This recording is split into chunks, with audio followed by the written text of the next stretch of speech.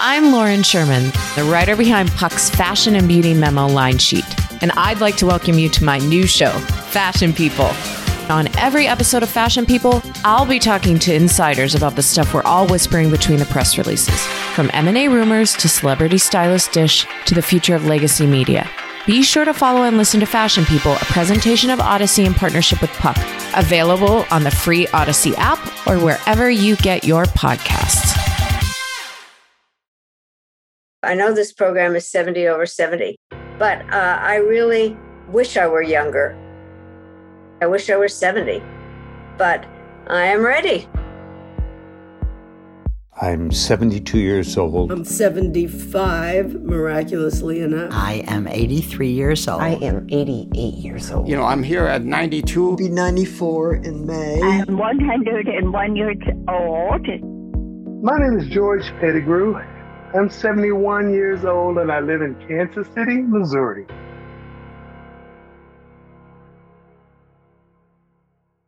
I grew up in Pine Bluff, Arkansas, and that was segregated Jim Crow South. You know, growing up, the school system wasn't supplying Black schools with positive images of themselves. In elementary school, there were only 2 books on all the shelves that had any reference to Black. One was Little Black Sambo, and the next one was Black Beauty. One a fiction, the other one a black horse. And everything else was about white people. And then I found out about the stories about the Buffalo Soldiers. The Buffalo Soldiers were African Americans that were enlisted in the United States Army during peacetime in 1866 for the first time in the nation's history. And my becoming familiar with the Buffalo Soldiers was due to my mother. She constantly talked about a Buffalo Soldier by the name of Isaac Johnson. Now, Isaac Johnson is my great-grandfather. I never met him, but he was a Buffalo Soldier, meaning he actually was in the setting of all these cowboy movies I'd been seeing all my life. But I never saw myself in it. I never saw anyone else in it that was like me. Then it was just like the light came on. So this gave me an awareness that, wait a minute, Black people are not what popular opinion may want to prescribe for them. It gave me a real sense of where we had been, and not that we were hidden or invisible, but that we were there. Now at my age at 71, I'm an oral historical storyteller. And when I am presenting in front of an audience of young people, I come into the room fully dressed as a Buffalo Soldier. The boots come all the way up to my long knees. There's a sky blue set of woolen trousers, and underneath there's a dark blue blouse.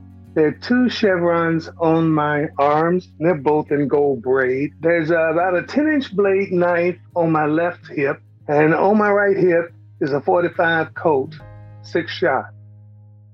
And in that uniform, I, at that moment, become someone else. I become really a Buffalo Soldier by the name of Isaac Johnson. I keep him in my head.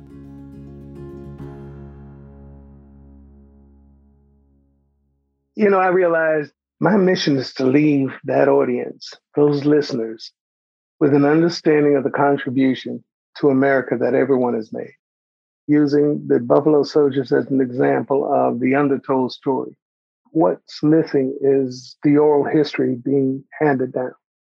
But that's what I want to do. I want to break that cycle of not knowing who you are in this land.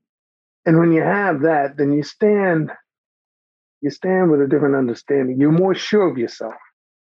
If I could encourage anyone to do anything, your mission should be to tell the stories, engage your family, engage the youngsters, and let them know just how things work, how you get to here, and where you may even expect to go.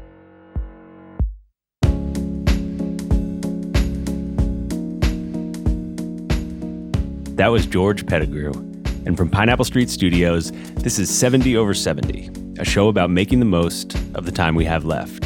I'm Max Linsky.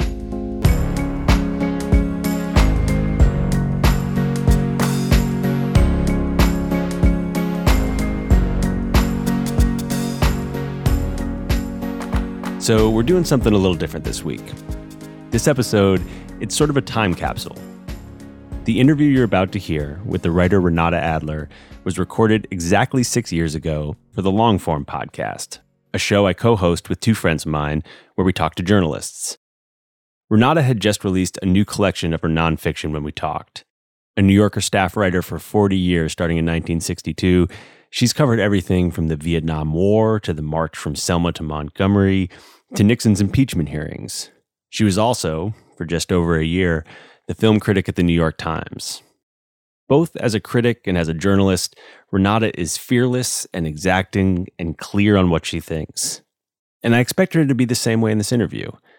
But instead, she was willing to think out loud with me about her work, her career, and most importantly, this time in her life, and how her relationship to the writing in her collection had changed over the years.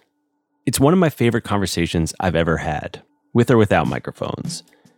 And I want to share it with you because it's a big part of the reason that 70 over 70 exists. This talk with Renata made me want to hear from so many more people her age, not just about their pasts, but about their lives right now. When we talked, Renata Adler was 77 years old. Today, she's 83.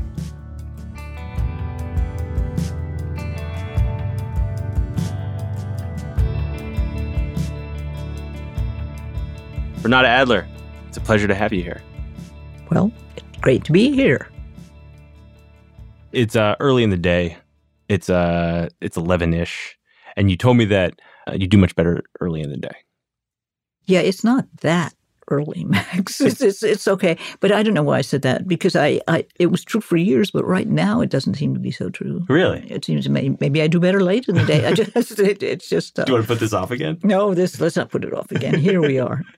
Do you write normally in the morning? Yeah, if I write, it's normally only in the morning, and it's funny because that changes from when you're young. I mean, everything changes from when you're young. No, not everything, but that. For example, being a night person.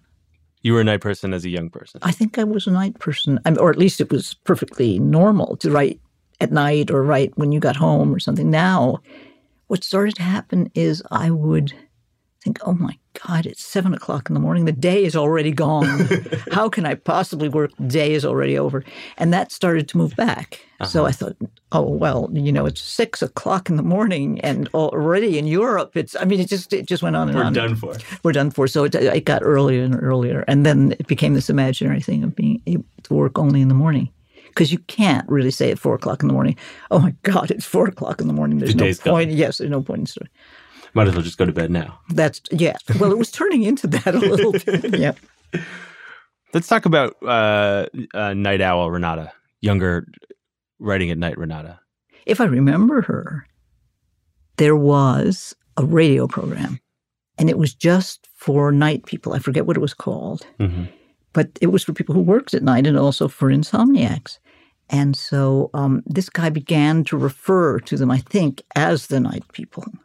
He became very possessive about the night people and they about him. And he said, what I want you all to do tomorrow, what all the night people will do tomorrow, is go to their local bookstore and say that you are looking for a book called I, Libertine. So many people went. First, people in the bookshops would say, we can't find it. There's no such book.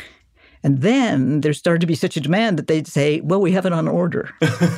And then somebody actually wrote a book called I, Libertine.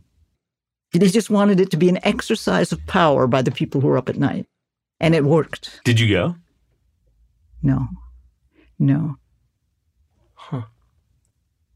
Here's the probably ridiculous leap I'm taking, which is that I went back and read all of these pieces from the New Yorker that you did in the 60s and marching from Selma to Montgomery and Sunset Strip and Nigeria. That period, you were going all over the country looking for, I don't know, I'm interested in how you describe it. But I was struck by how present you seem to be in these places, but not a part of these different historical things. In the book, it looks as though I was more prolific than I was. So years would pass. You're talking about your collection, the one that just came out. So years I would go to Selma and then I would do nothing or maybe I would do something, or there'd be spells of doing something. But so it wasn't sort of jetting around the world. I'll grant you that maybe you weren't always in like the thick of history for 10 years, and maybe there were some... No, but I did try. I mean, I did sort of happen upon it here and there, yeah. Are you being self-deprecating by saying you happened upon it, or is that really how it feels to you? I mean, like, no, what was drawing you to those places? Okay, well, it's slightly inaccurate. That is, with Selma, I really wanted to go. Uh-huh. How old were you when you went to Selma? I don't know. When was Selma? Was it 1963? Yeah. Probably 26, right? Okay. But I had just been doing unsigned reviews at the New Yorker, maybe by then a signed review or so of books, and maybe a little bit of talk reporting, but I had never done any real reporting. And I so admired real reporters. I just thought they're great. So I asked Mr. Sean whether I could go to Selma. And he said, yeah. And a march, as it turned out, is something that is easier for me as a reporter to cover because the structure is given. Mm-hmm. That is, you say on Monday morning, then on Monday noon, and then Monday afternoon, then Monday night. So you don't have to, there's nothing abstract about it. There's a lot of striking things in that story, particularly for someone my age to read about Martin Luther King as a living person joking around. Oh, well, sure. I mean, just that's not a side of him that I've seen very much of. But there's this moment, I think, on the first night where everyone's asleep and you at 2 a.m. went and talked to the people who were standing watch. For some reason, that made me realize that you were a 26-year-old who had somehow talked her way into covering this march for the New Yorker. And it was 2 a.m. and you're out in a field in the middle of Alabama, and you're completely in the background in that moment. It's just a quote-unquote reporter talking to this night watchman. It's funny who's interesting, even if you're not reporting, but just in the course of the day, who's interesting and says interesting things. And there are such a lot, really. There's such a lot. Yeah. But being a security guard there, yeah. I'm sort of in a way not surprised to hear you say that, because all those pieces sort of include these long descriptions of, it's not banal, but it's common experience. It's common experience. It's people sitting around bored.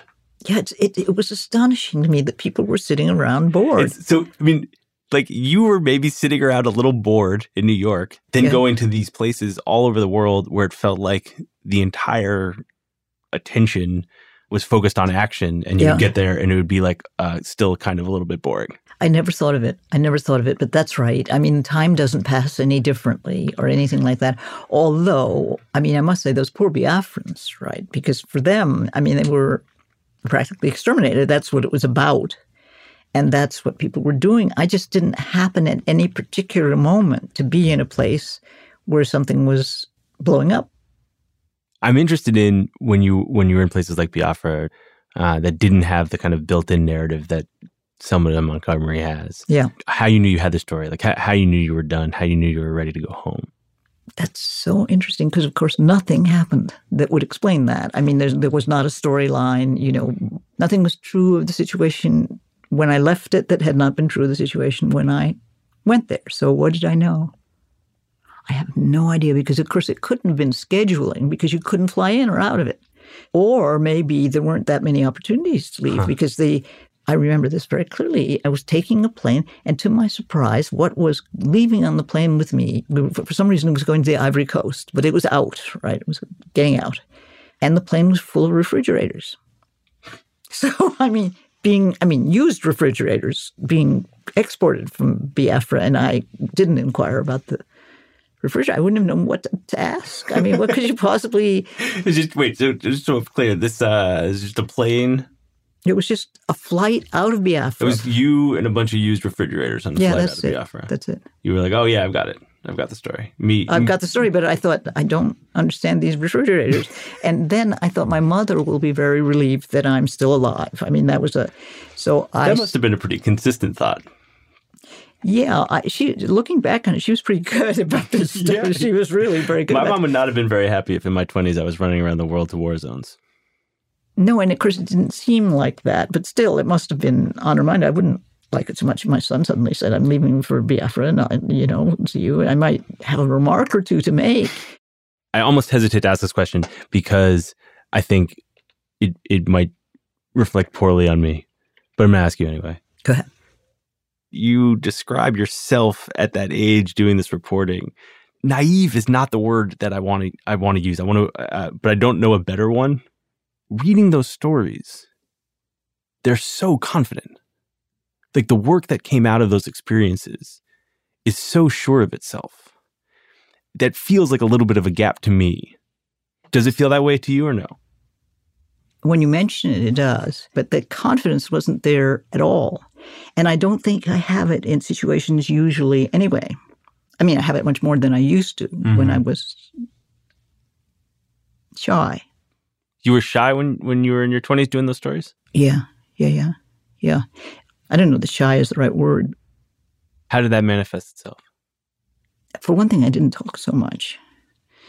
And I had this sort of fear of meeting people. And then I have this tremor anyway, which I've always had. So the question of getting a spoon, if you really got the shakes, say, and you're not, I mean, at an age where people just assume it's Parkinson's, and you can't get a spoonful of soup to your mouth because you're shaking, it was a form of nervousness, maybe more than shyness. Mm-hmm. I don't remember. I mean, I'm too different from what I was then to know it.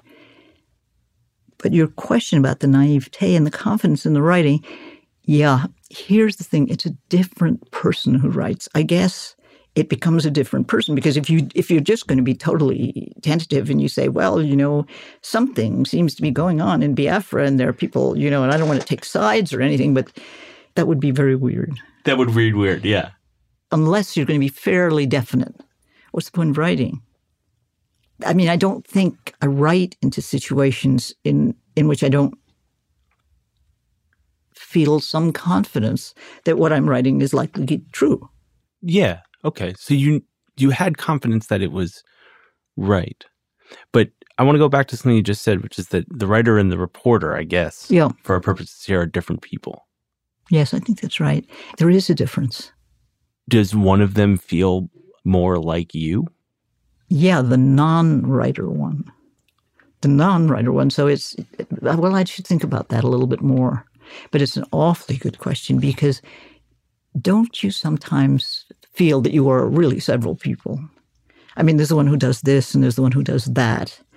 Although I feel more confident about the confident person than I do about the other. I don't know how I separate them. I may not. I've never separated them in this way in my mind. I've more separated them oddly into the writer of fiction and the writer of nonfiction. Uh-huh. Well, what does that difference look like? Oh, I mean, it's just a coincidence. It's just a coincidence that they're both the same person. It's just one of those things that happens, they just, I wonder if that's true. I don't mean that to be quite so frivolous, but it's really very different. Tell me about that. How do you think about yourself as a novelist versus yourself as a nonfiction writer? It's very interesting because sometimes in the fiction there is stuff that's more literally true than what I could do in reporting about the same situation. So it's reporting, but the minute you say it's fiction, it becomes fiction. The context is different. The meaning is different. The meaning to me is different. What are you thinking of when you say that? I'm thinking it happened to me again and again in writing fiction that I would be telling a story. And suddenly I would think, look, this has to be cut off here. This is before the whole point.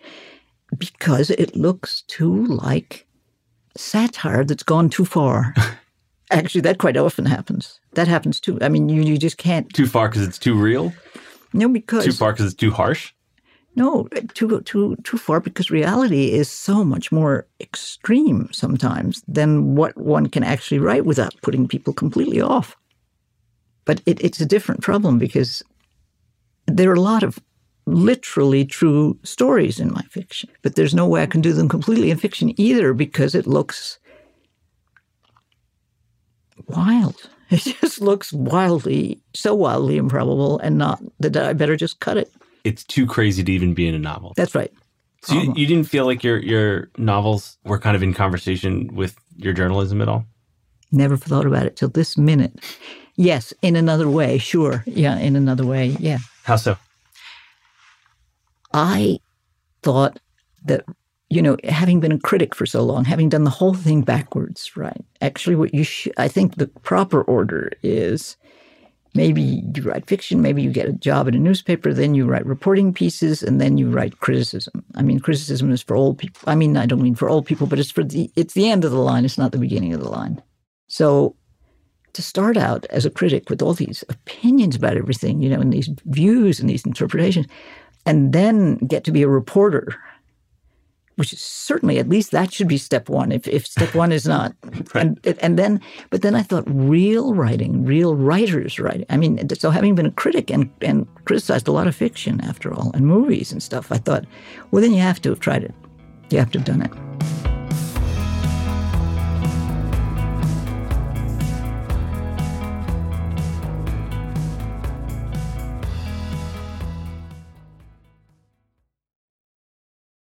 I'm Bobby Finger. And I'm Lindsay Weber. And I want to tell you about a podcast I think you're going to love. Who Weekly is a podcast about everything you need to know about the celebrities you don't. Does celebrity news stress you out? Are there too many people you've literally never heard of? Check out Who Weekly, a podcast hosted by Lindsay Weber and me, Bobby Finger. Each episode goes deep into the biggest Who-lebrity stories of the moment, and if you're still confused, we even have a weekly call-in episode where we'll answer the most burning listener queries. Who Weekly airs twice weekly with brand new episodes on Tuesdays and Fridays. Listen and follow Who Weekly on the Odyssey app or wherever else you get your podcasts.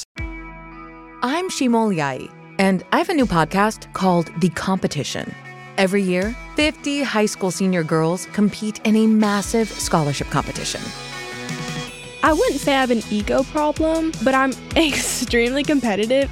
All of the competitors are used to being the best and the brightest, and they're all vying for a huge cash prize. This will probably be the most intense thing you've ever gone through in your life. I remember that feeling because I was one of them.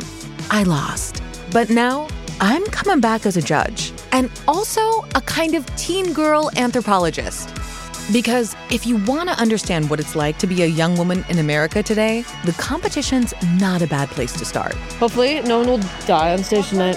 From Pineapple Street Studios and Wondery, this is The Competition.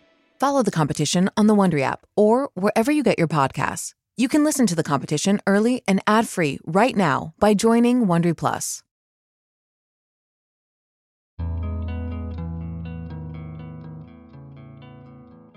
Can we talk about your time as a critic for a second? Sure. You spent 14 months as the movie critic for the New York Times. Yep. You were hired, I believe, at 29? Yep. Didn't start, though, till 30. And you were the lead movie critic of the New York Times? Right. 30 years old? Yeah. Had not reviewed movies before? Once in one of those summer substitute capacities for a month in the summer at the New Yorker, and once for Life magazine, maybe twice for Life magazine. Right. I realized I'd forgotten that till this. But like you were sort of given a brand new job. Yes. You've written about it quite a bit, but maybe our listeners don't know how it went. So how would you describe your 14 months? The way it began was that I was offered one of the book critics' jobs. You remember there were two book critics. Uh-huh. I said, no, I can't do that. How come? And they said, how come? And I said, well, because a book review takes so much time. You have to keep going over it and over it and over it. And I have found, even as a reporter, that I need something that goes on in time, because I was so hopeless at any reporting piece that didn't go and then and then and then. But I hadn't said that. It wasn't my dream to be a movie. It had never crossed my mind. Then I guess Bosley Crowther embarrassed them because he was panning constantly. He was panning. Right. He'd been the chief critic for 27 years. For 27 years. So then they wanted to make it clear that Bosley Crowther was no longer the film critic at the time. So they more or less eliminated the second string. They said, you review everything that comes out, which was a lot of writing. Did you feel like you were on like a much bigger stage? Well, I felt I was on a much bigger stage in that some people who had never heard of me would say, I know you, I've seen your name somewhere. Mm-hmm. And that was the Daily Times or the Sunday Times, right? Still happens to me. They say, oh, you're the movie critic. Were you in a position where you could make or break a film? I don't think I could break a film, and I wouldn't have wanted to. And as for making them, sometimes I tried. And sometimes it worked, sometimes it didn't work, but it wasn't really, the power was gone. The minute I had the job, the power was gone. You really think that's true? Well, yeah. I mean, yeah, it wasn't the institution anymore speaking. And I think they welcomed that. I don't think they wanted, I mean, the Times could still, perhaps to this day, open and close plays. Yes. And they can certainly do it with books, almost. Restaurants too. Restaurants too. And that's a terrible power. And there were more papers then, fortunately. So there were other critics you could read. So the power more or less went. So it either, people started to have views about whether I was good at it or terrible at it. Well, I think part of the reason I was asking that question was the studios took out an ad. Yes. In the paper. Right. Full page ad. Yes. About how you were panning all these movies. Yes, no, you're right. You're absolutely right. Yeah. It was, in fact, many. Yes, some of which I had not panned. Well, yeah, it was like The Graduate. Yes, that's right. You weren't into The Graduate. Yeah, and I wasn't this. And then and she also dislikes our picture. Right. Isn't What a Recommendation. That's right. That was the punchline, What a Recommendation.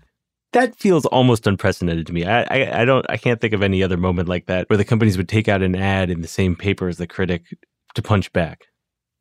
Yeah, and I think it was just so odd to have me doing this. I think everybody had an opinion about movies, so there was no danger in it. But this, I sort of thought I could do, and I thought, well, I'm doing it. And the same embarrassment that I had before about pieces, thinking, oh, how can I, this piece when it comes out, and so on, it changed completely my attitude toward writing, because the way to get over the embarrassment of a piece, well, if you have a piece in the New Yorker every few months or every few years, it seems as though your whole life turns on what you write in that piece, because that's going to be the last anybody hears from you for a long time.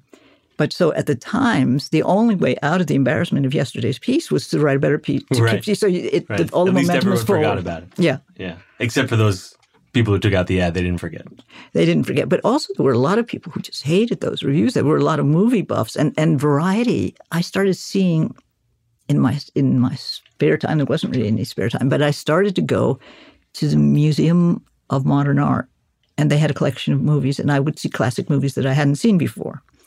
And Variety ran a completely mocking piece. And then another one, she's so stupid and uneducated about movies, she's actually watching movies at the Museum of Modern Art, so I had to stop. Well, that's just to get back to that thing we were talking about before, like the person on the page and the person off the page. Yeah. I have an impression of how the person on the page would respond to that. How? Which is basically fuck off. Well, it is sort of. It's a form of fuck off, isn't it? Well, like that kind of confidence, right? That kind of like declarative, definitive writing says, this is what I think. You can not like it if you don't want to, but I've thought about it and this is where I've arrived. A shy, slightly less comfortable person off the page. Yeah. I would imagine that getting an ad taken out in your newspaper would be pretty uncomfortable. There is this thing, and I'm sure you have it too, about trying to give value, some kind of value. What's the point of writing a piece of any kind unless you think there's something in there? It's very hard to write if there's nothing in there. But I think a lot of people do. They just sort of say, well, I have to write this piece, and I write this piece, and I think this is what I think, and they say it very definitively. But I work pretty hard in that one sense of saying, well, what's here? I mean, why on earth should anybody read this piece? And quite often, it's hard to find an answer, particularly if you're reviewing movies every day. But often enough, I thought, oh, wait, no, this is really what I'm doing. Mm-hmm. And so if people don't like it, I can't help it, but this is what I do. And I just wanted to be fairly confident that there was something in the writing. And I guess I don't write unless I have that. How come you left that job? Oh, well, my oldest brother said, are you going to do this for the rest of all your life? And then I thought, enough. It's been, it was more than a year, right? So it wasn't that I thought at a year, but there was always the question, when are you going to stop this? When are you going to, because it's just crazy. I thought it was just crazy to be a critic, a movie critic, particularly every day of your life with an opinion about every movie by everybody.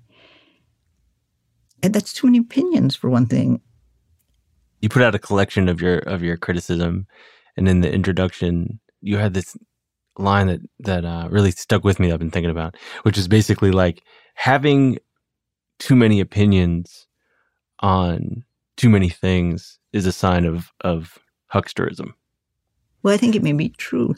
And like reporting does make sense. Reporting every day does make sense because you're telling a story which is true every day that you think there's some reason that people should know. Right.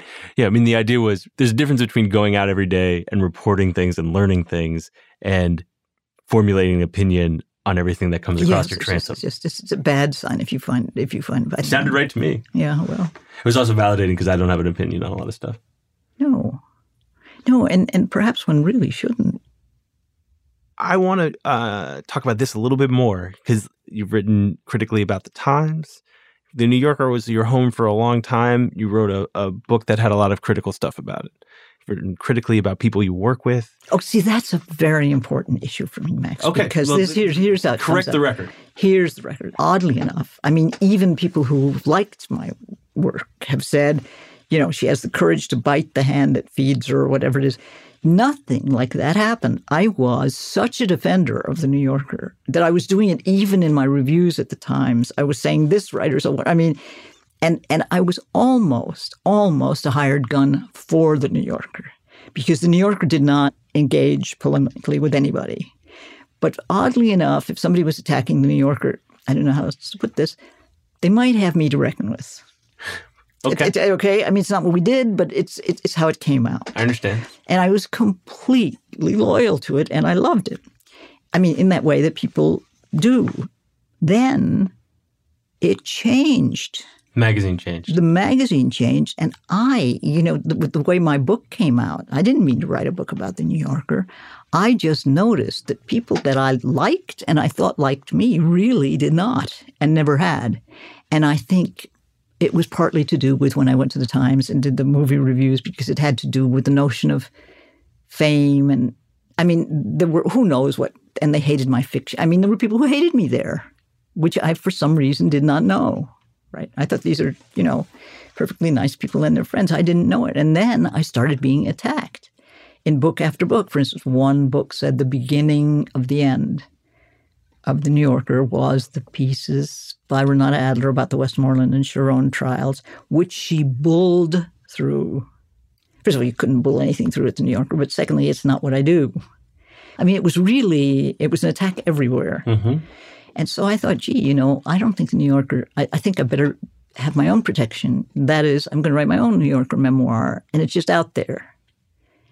So by then, it was so completely defensive. I'd been virtually fired by the New Yorker. Mm-hmm. I mean, I'd had a very troubling time with the New Yorker.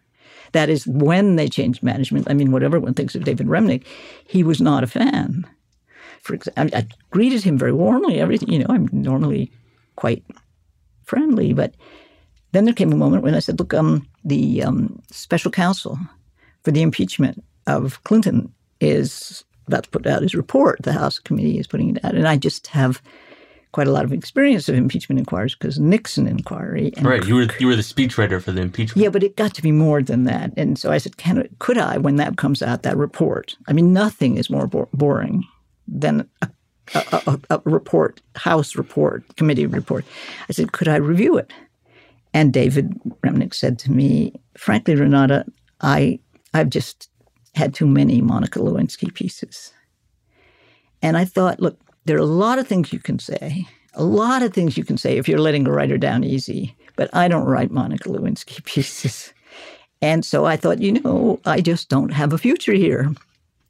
It was about as hostile a thing as is possible to say. Was that the last time you pitched Remnick? Was that the last time you tried to write something for the New Yorker? Oh, there was no question of ever writing anything for the New Yorker. And in fact, he wrote me a note, or the department wrote me a note saying, there's no point in renewing your contract. Well, the contracts were meaningless, didn't make any difference. But what it did is it took away health insurance. Mm-hmm. And I'd been there for 40 years and I had a child. So then I went off and taught. But so that wasn't me attacking the hand that fed me. That was me trying to defend myself. So your understanding, your assumption is that the problems with you in the New Yorker, from the New Yorker side, was with your work, and possibly with this public persona that there began to be, because there was a secret longing within the New Yorker always, I think, to be famous. So you think perhaps as you started to accumulate some fame, which was related to taking that critic's job at the time. It was probably completely dependent on it. There was no other, and that's not what we did. But then also the fiction department rejected every piece of fiction I ever wrote. Did you like being famous? See, I wasn't famous. I was only famous within that New Yorker sense. Okay, well, did you like being famous within that New Yorker sense? Yeah. Yeah. Do you feel a part of that world now? Which? That world in which you were famous? No. But it doesn't exist anymore. It's a different world anyhow. A lot of it, remnants of it still exist. So this is different, and that's an interesting question. It's funny. People they don't like me. There was no threat about me. I mean, there isn't in my presence. Is there much of a sense of threat? No. Are you just saying that because I'm hoping you won't say yes? But I mean, I don't think. No, I mean, to be honest, that was part of what I was, once we started talking on the phone, trying to set this up, that was part of what I was so interested in, was on the page, you were very threatening. Yes, I can see that in a way, but why is that threatening? I mean, that's. Because of that, the thing I'm trying to ask you about, which is that you're willing to say things that other people aren't willing to say. They're willing to talk about over a drink. Yes, I guess. But they're not willing to put it in a book or wherever. Like, you were willing to say things that other people weren't willing to say. Which is bizarre. Why? Why would you say things that other people wouldn't say? Well, for one thing, because you'd just as soon say something new if you're writing. You'd rather say something different from what's already been said, because otherwise, why say it? It's not very inspiring, or it just, why would you?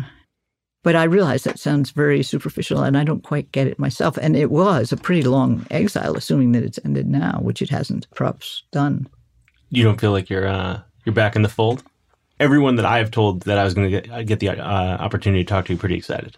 That's awfully nice. And it's been, I mean, I've met some of the nicest, brightest, most wonderful people I've ever met have been through these reprints. And that's just so lucky, because all of that is such a raffle anyway. But something that I can't help noticing is I can't get a job. You trying? Always. It's the way I can't get an apartment. I mean, I always used to get apartments. They just sort of befell me. And I used to get jobs. They sort of befell me, but they're very few. But I think it's also something I'm not good at. Getting jobs? Yeah. Well, what's the job you want now? I like to teach. So I like a university affiliation. And a lot of universities have old people hanging around, and they're called either writers in residence, or they're called professor this, or they're called professor that. What do you want to be writing? Well, writing is another matter. I mean, I mostly want to write, and I want to be in a place where I can write. And so I look at these memoirs, like Mr. Bierman, who got me my job, and other memoirs. And quite often he goes to somebody's house and he lives there while he's writing, right? And so during the day, the food comes in, everybody takes care of him all day. And all what he does is he shows up for supper. And then there are other people. I think Updike used to go to hotels a lot just to write. And that, I just need a place to write, and then I'd like to do it if I can. I mean, there are things I want to do now. Like what? Well, I had finished a novel before this reprint thing happened. I thought I'd finished it. But, when does it end is always a question. So now I'd like to do something about that. When do you get on a plane with a bunch of used refrigerators? Yeah. When you publish, when you know that you have to publish something, is that it's fairly urgent. Not because of writer's block, but because of publisher's block. You're suddenly in a position of such danger if you don't publish anything. Did you have writer's block when you were in that exile? Well, I wrote some things, but I did, yeah. But I wrote some things, but not a lot of things. No, but what would happen is people would sort of accept them and then suddenly think, hey, what am I doing? And then not publish them. Oh, really? Yeah. When another collection of pieces came out called Canaries in the Mine Shaft years ago, the pieces in there were from Harper's, The Atlantic, New Republic, New York Review of Books. Not one place reviewed them. Huh. Which is, it's not an enlightening, it's not a great insight or anything, but it's a little odd. So what was it like with this latest collection? Because I feel like most of what I saw was pretty fawning. It's been so nice. I have if I'm complaining and whining here. No, you're not. I've been so lucky. No, this is great. Has it been fun? Yeah, this is nice. But I do think, maybe it's time to write something or teach or do something and not just sort of lie around and just die now. Although why not? Come on, why not?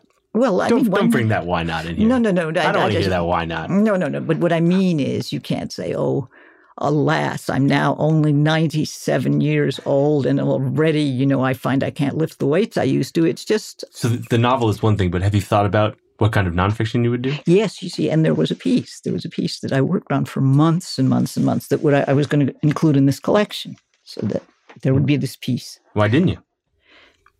Because I kept missing the deadline. And then there was one more deadline. And I thought, maybe it isn't time to write this piece.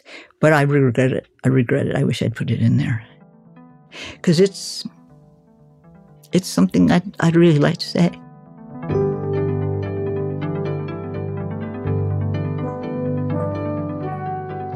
"70 Over 70 is a production of Pineapple Street Studios, and it's produced by Jess Hackle. Our associate producer is Janelle Anderson. Our editors are Maddie Sprung-Kaiser and Joel Lovell. Research and additional reporting by Charlie Locke. Our mixer is Elliot Adler, and Jenna Weiss-Berman and I are the executive producers. The theme song is Like a Dream by Francis and the Lights, and the music you're listening to right now is by Beverly Glenn Copeland, who's 77 years old. Original music by Terrence Bernardo, additional music by Noble Kids, and music licensing by Dan Kanishkawi. Our cover art is by Myra Coleman, who's 72, and our episode art is by Lynn Staley, who's 73, my mom, and feeling better. Thank you, George Pettigrew, and thank you, Renata Adler. This is actually a condensed version of the interview that ran on the Longform podcast in 2015. If you'd like to hear that or many more interviews with journalists, please go check out Longform. Also, the collection that Renata and I were talking about in this interview is called After the Tall Timber. I recommend it. I'm Max Linsky. Thanks for listening.